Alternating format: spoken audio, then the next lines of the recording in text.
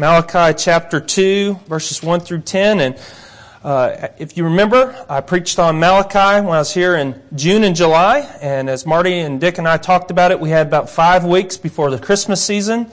And that left 5 weeks that I had left for Malachi. So we wanted to get back and be a good minister, finish up what I started. So let's give our attention to God's Word. Chapter 2, verses 10 through 16.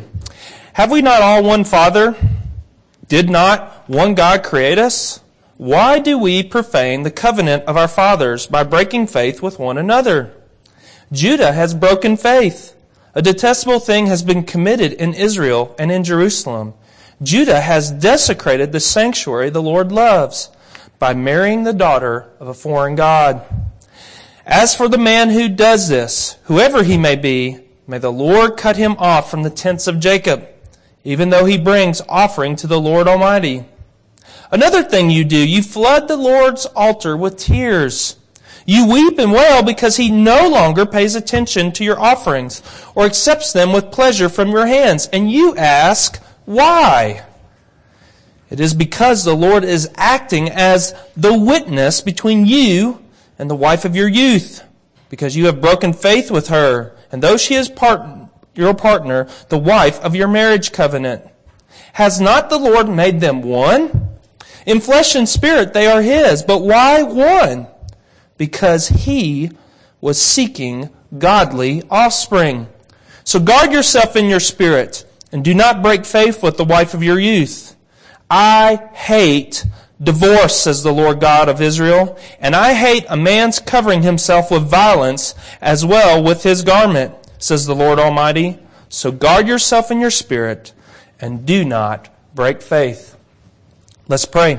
God, we thank you for this text. And may we thank you for what it reminds the church of your great call on us to covenantal faithfulness. We thank you that you are faithful to us. And Lord, we pray that you would use this text to make us more like you, faithful in all our commitments. And we ask that in Christ's name. Amen. Well, in 1666, a remarkable thing happened in the providence of history. A young man happened to be sitting outside. And while he was he was inside, he was looking outside, and while he was peering out his window, he happened to see an apple fall from a tree and hit the ground. Now, many of us know who that 23-year-old man was. That was the great Sir Isaac Newton. And that led to his, what we would say, common sense understanding of the thing called gravity. And for him, this was a huge observation, knowing that wherever we go on this planet, whatever goes up must come down. And this force of gravity is what kept things like the moon in orbit.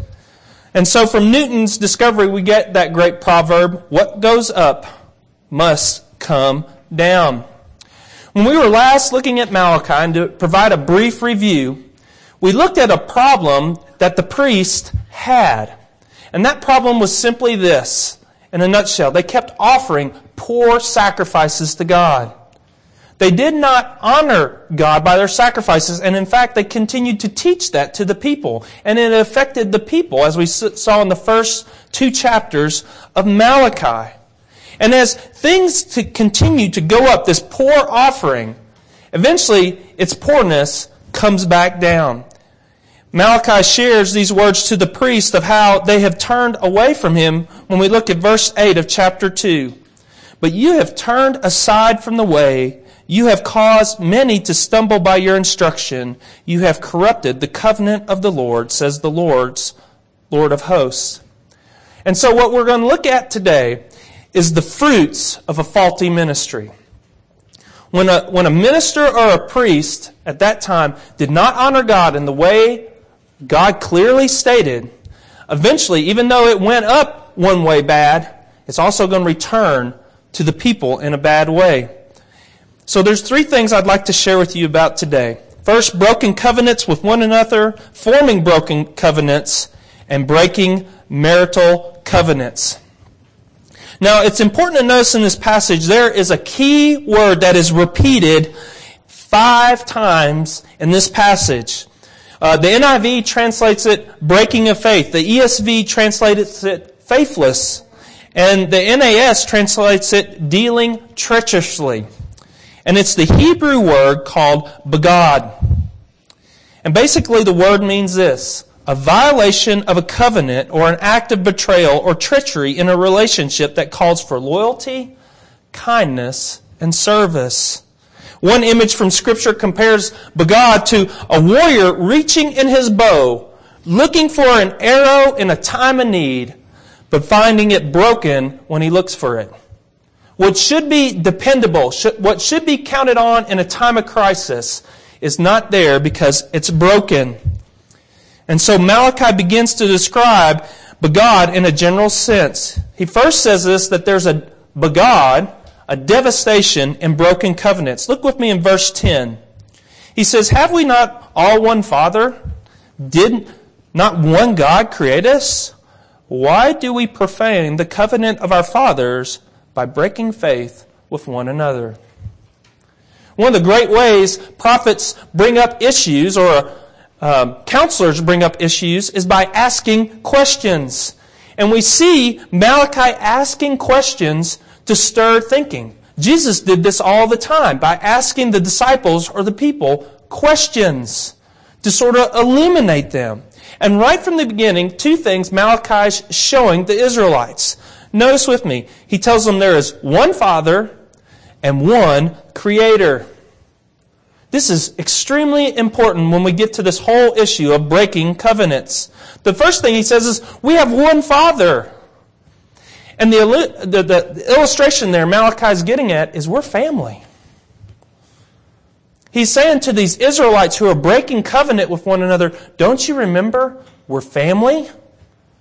We're not individuals. We're not separate and distinct. We have a collective Father in God.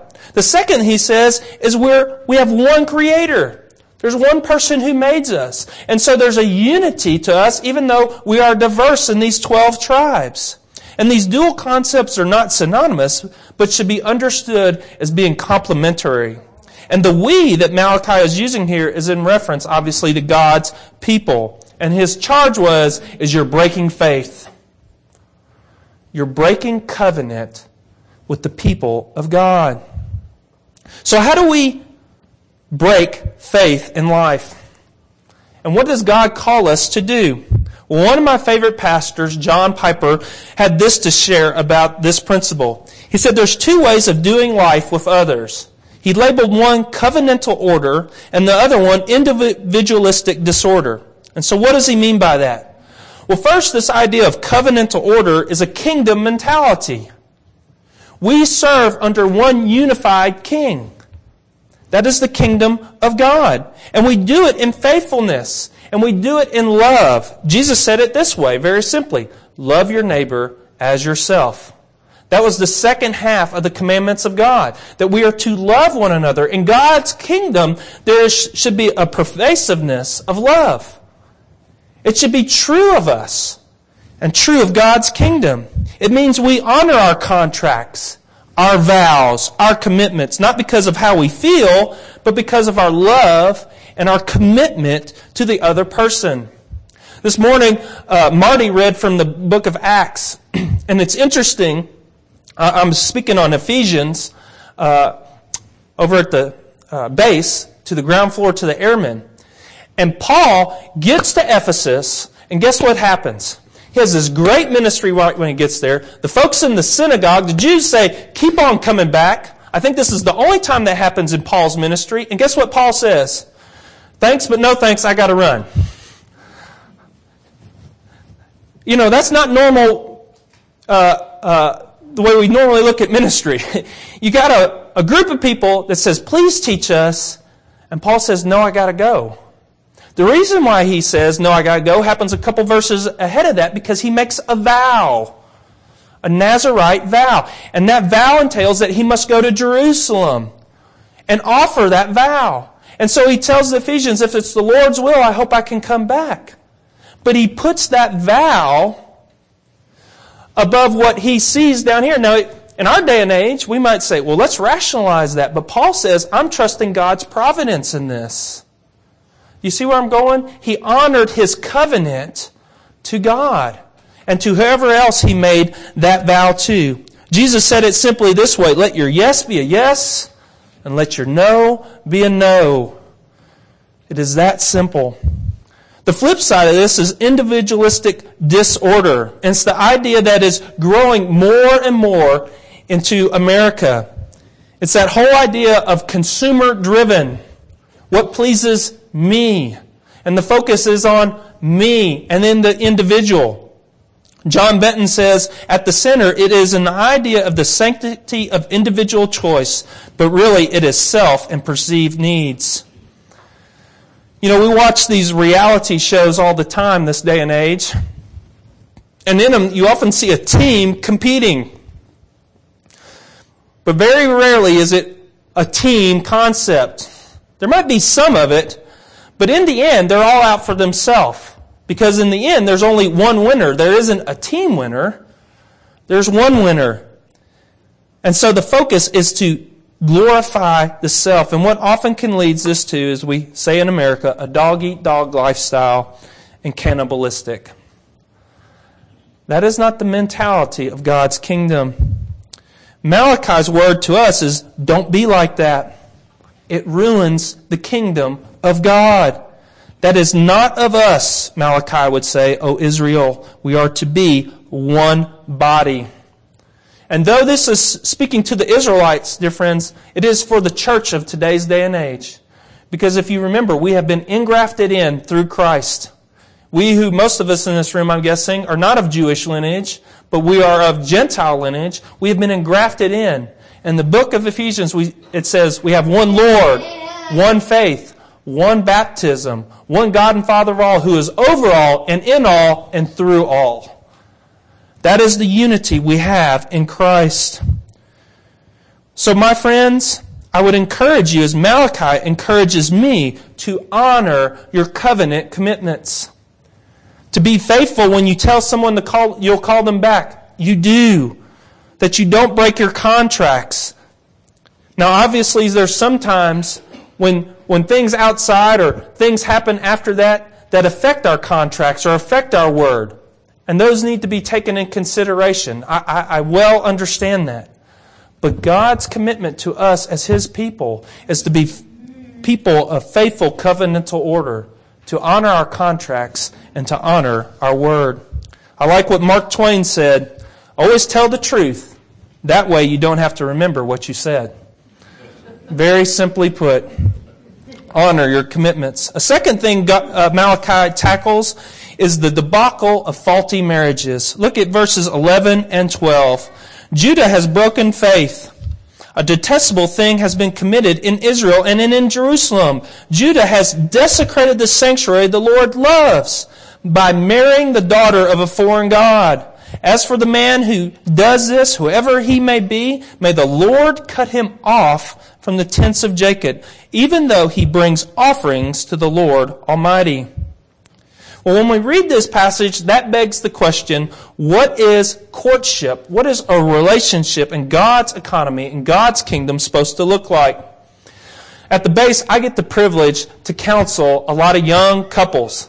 And a lot of them are very young. I mean, we're talking 18 and 19 getting married.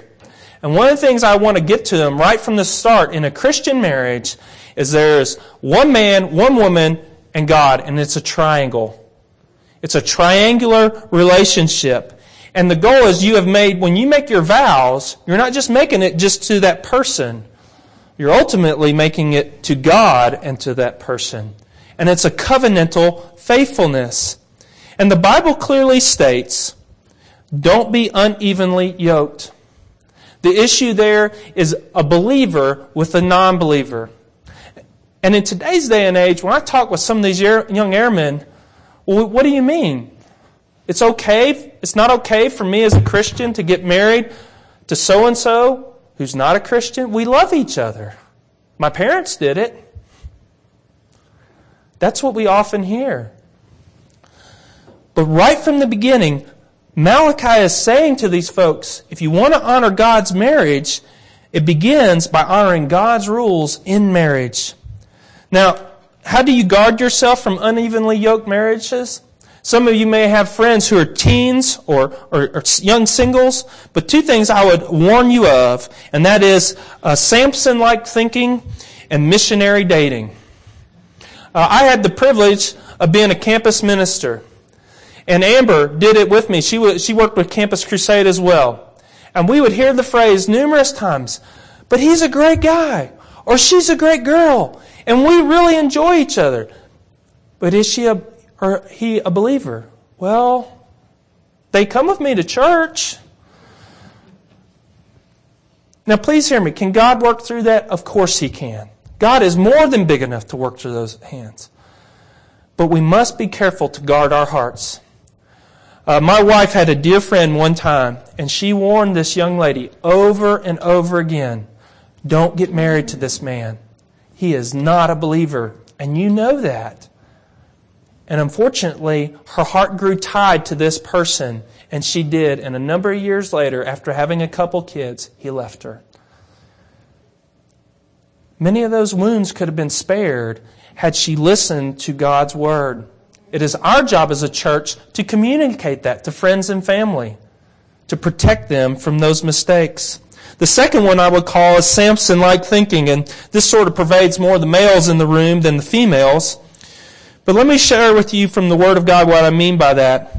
When the book of Judges says this, when Samson went down to Timnah and saw a woman in Timnah, one of the daughters of the Philistines, he came back to and told his father and mother, I saw the woman in Timnah, one of the daughters of the Philistines. Now therefore get her for me as a wife.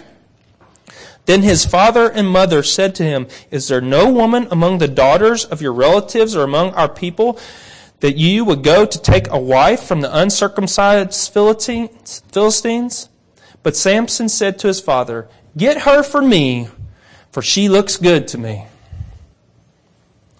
You see where the focus is at. It is on the outward appearance and not on the internal heart.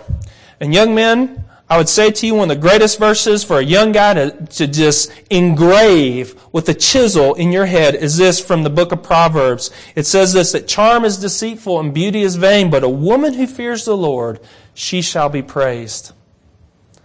You know, I got the fortunate blessing that not only did I get a woman who fears the Lord, but she happens to be Miss America at the same time.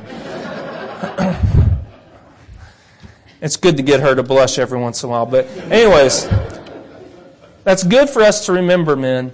And it's good for us to teach our boys. When I preached on this at last church, I told the kids to say after me, say with me, kids, I will not marry someone who does not love Jesus. We need to teach that into our children's head. I will not marry someone who does not love Jesus. It is just that simple. You see, the problem is a heart issue. It's a worship issue. Who has control of that heart? And what Malachi wants these Israelites to see is don't go after these daughters or these sons of foreign gods. Set that apart for those who worship God. And please notice, it has nothing to do with nationality or race. It has everything to do with who that person believes. Listen, Scripture is very clear. Zipporah was not a Jew, but she was Moses' wife. Ruth and Rahab were not women of Israelite descendants, but yet they are listed in the lineage of our Lord Christ. And we need to be careful that we don't major on what is not an issue and minor on the things that are the real issues, where we don't want to upset someone or say the wrong things. We need to speak truth to our family members and our friends about God's criteria in marriages. Well, Malachi continues by sharing the effects of illicit marriages. Notice what he says, and this we should think about.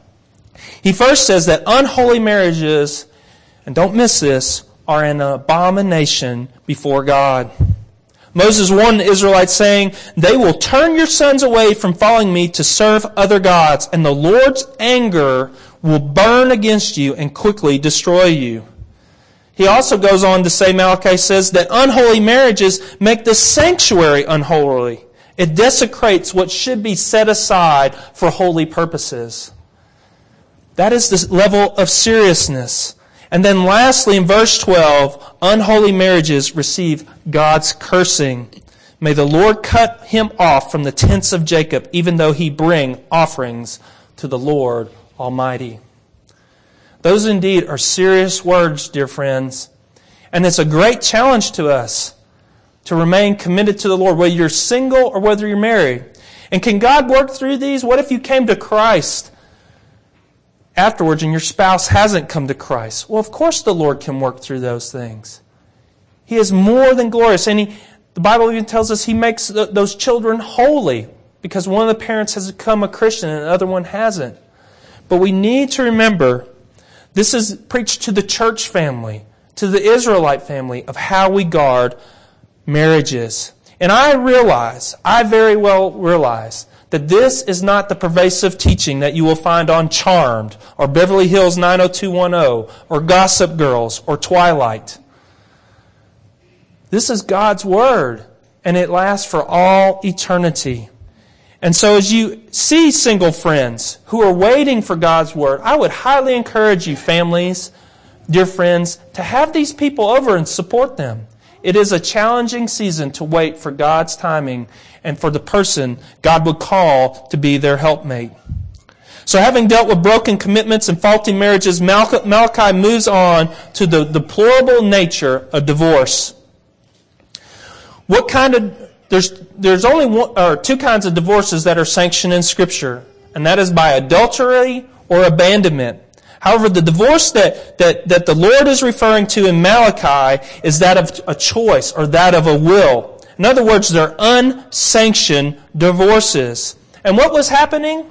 These people who had divorced their spouses were coming into the sanctuary, wanting to give offerings to God, and God was not hearing them. These offerings were absolutely of no effect before God's eyes.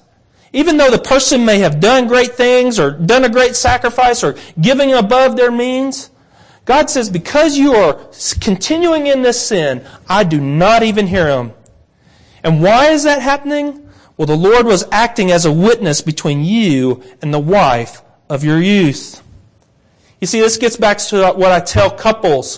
When you make a covenant, when you do that vow, it is not just to you and her. It is ultimately to you and her, and ultimately to God. He holds us accountable to these vows.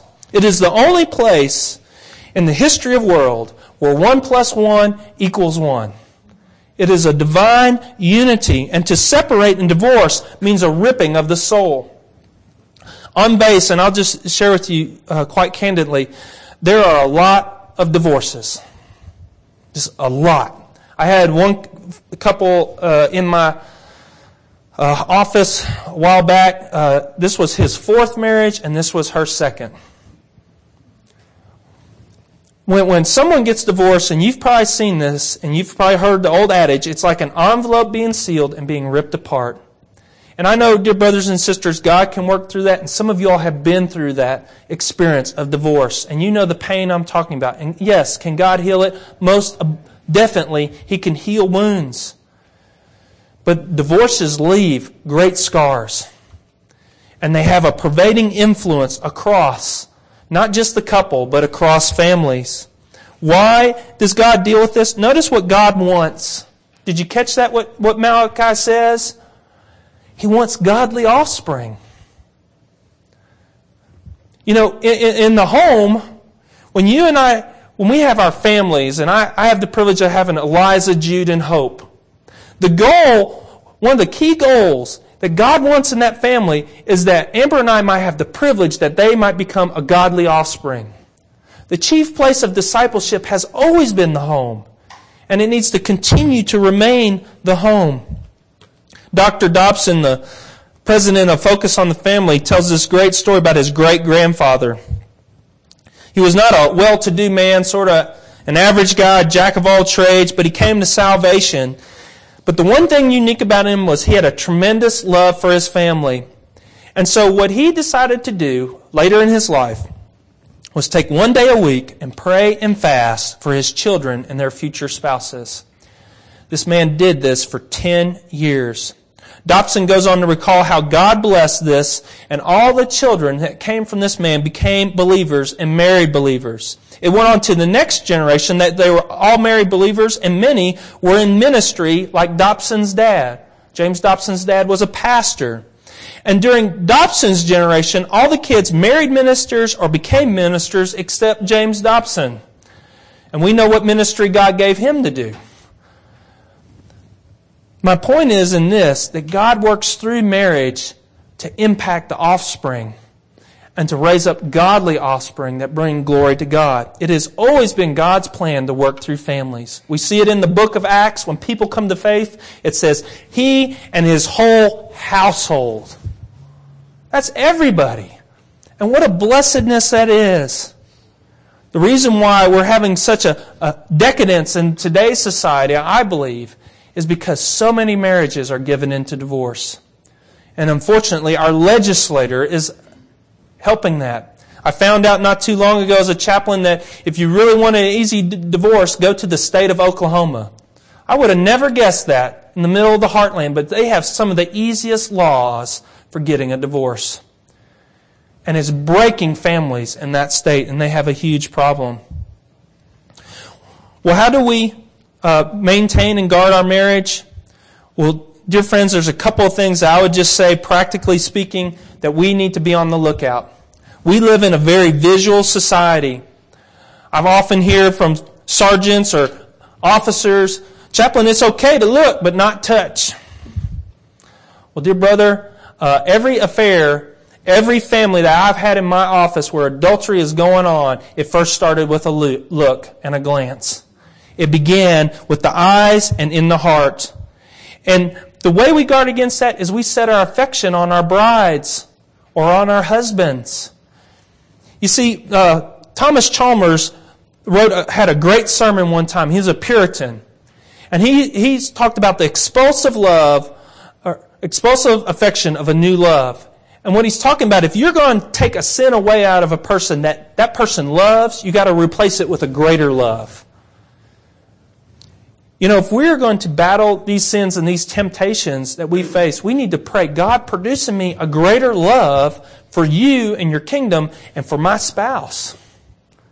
I have found that is some of the best medicine to rid yourself of temptations. God has often blessed that prayer in my life. Lord, help me to love Amber and to see her for all her glory.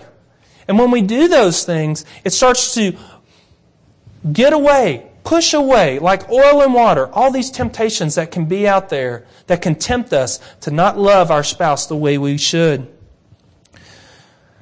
Very simply, we need to guard ourselves from looks or things that would steal our heart. For men, it's often pornography. For women, it can be through the romance novels or something to set their hearts on a different ideal, to get their minds thinking about the other stuff. But we in the church, we need to fight against that. Look, romance started in the church. That is where true romance happens. Jesus' love for His church, and that pervades down to us in our home. And so I would encourage you, couples, to stay and to kindle your romance. Remember the things that got you together? They still work. I'm so glad I have a wife that reminds me that her love language is quality time. That is not mine. Mine is words of affirmation. And something early I had to learn on in my marriage was, it's not just good enough for her to just say, you look great, you look beautiful, you're fantastic. She liked those things, but what Amber wanted was my attention and my devotion and to go spend time out with her. And when I did those things, boy, romance kindled in her life for her, for me. That's one of the things that we need to think about as we consider our marriages. The other thing is we need to make those things called anniversaries a real highlight in our life. One of the greatest advices Amber and I got when we were a young couple is to watch our wedding video or to make that day special.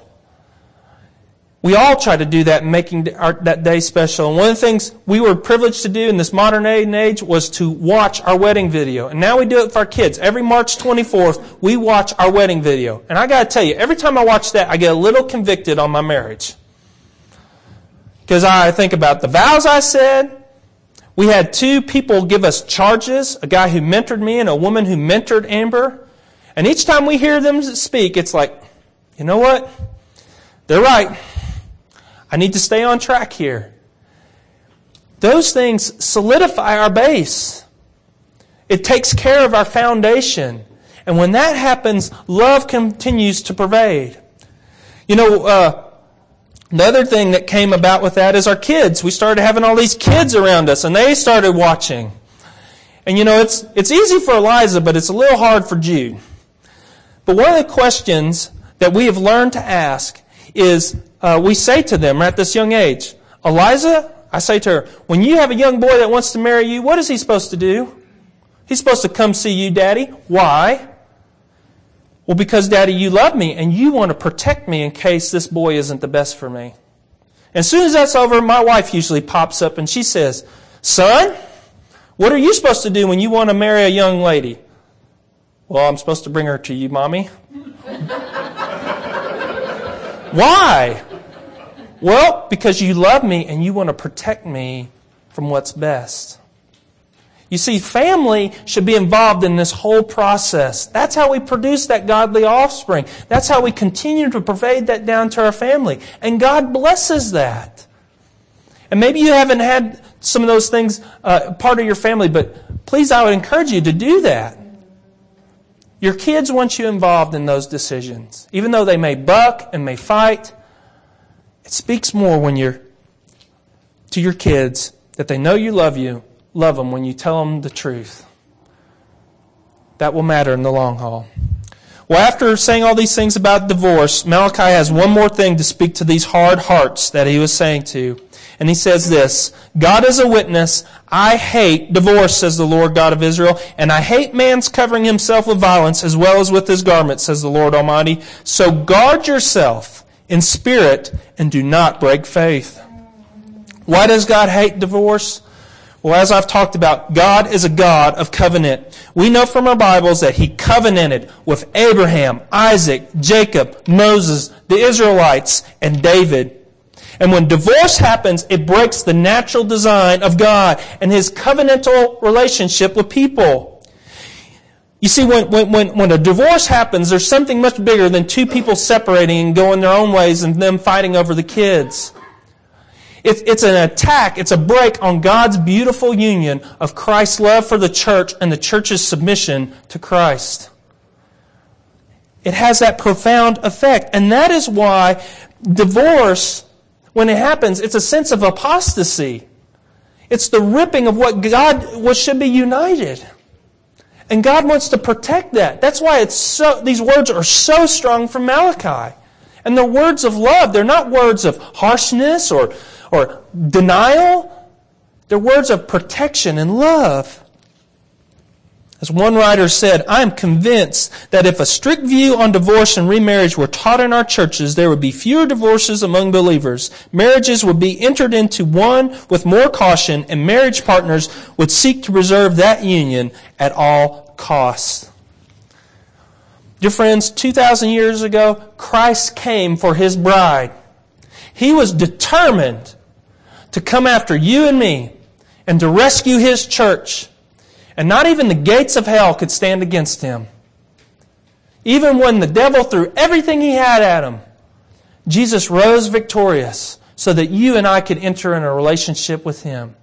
And when our marriages stay intact, we are bringing honor and glory to God and to Christ and His love for the church.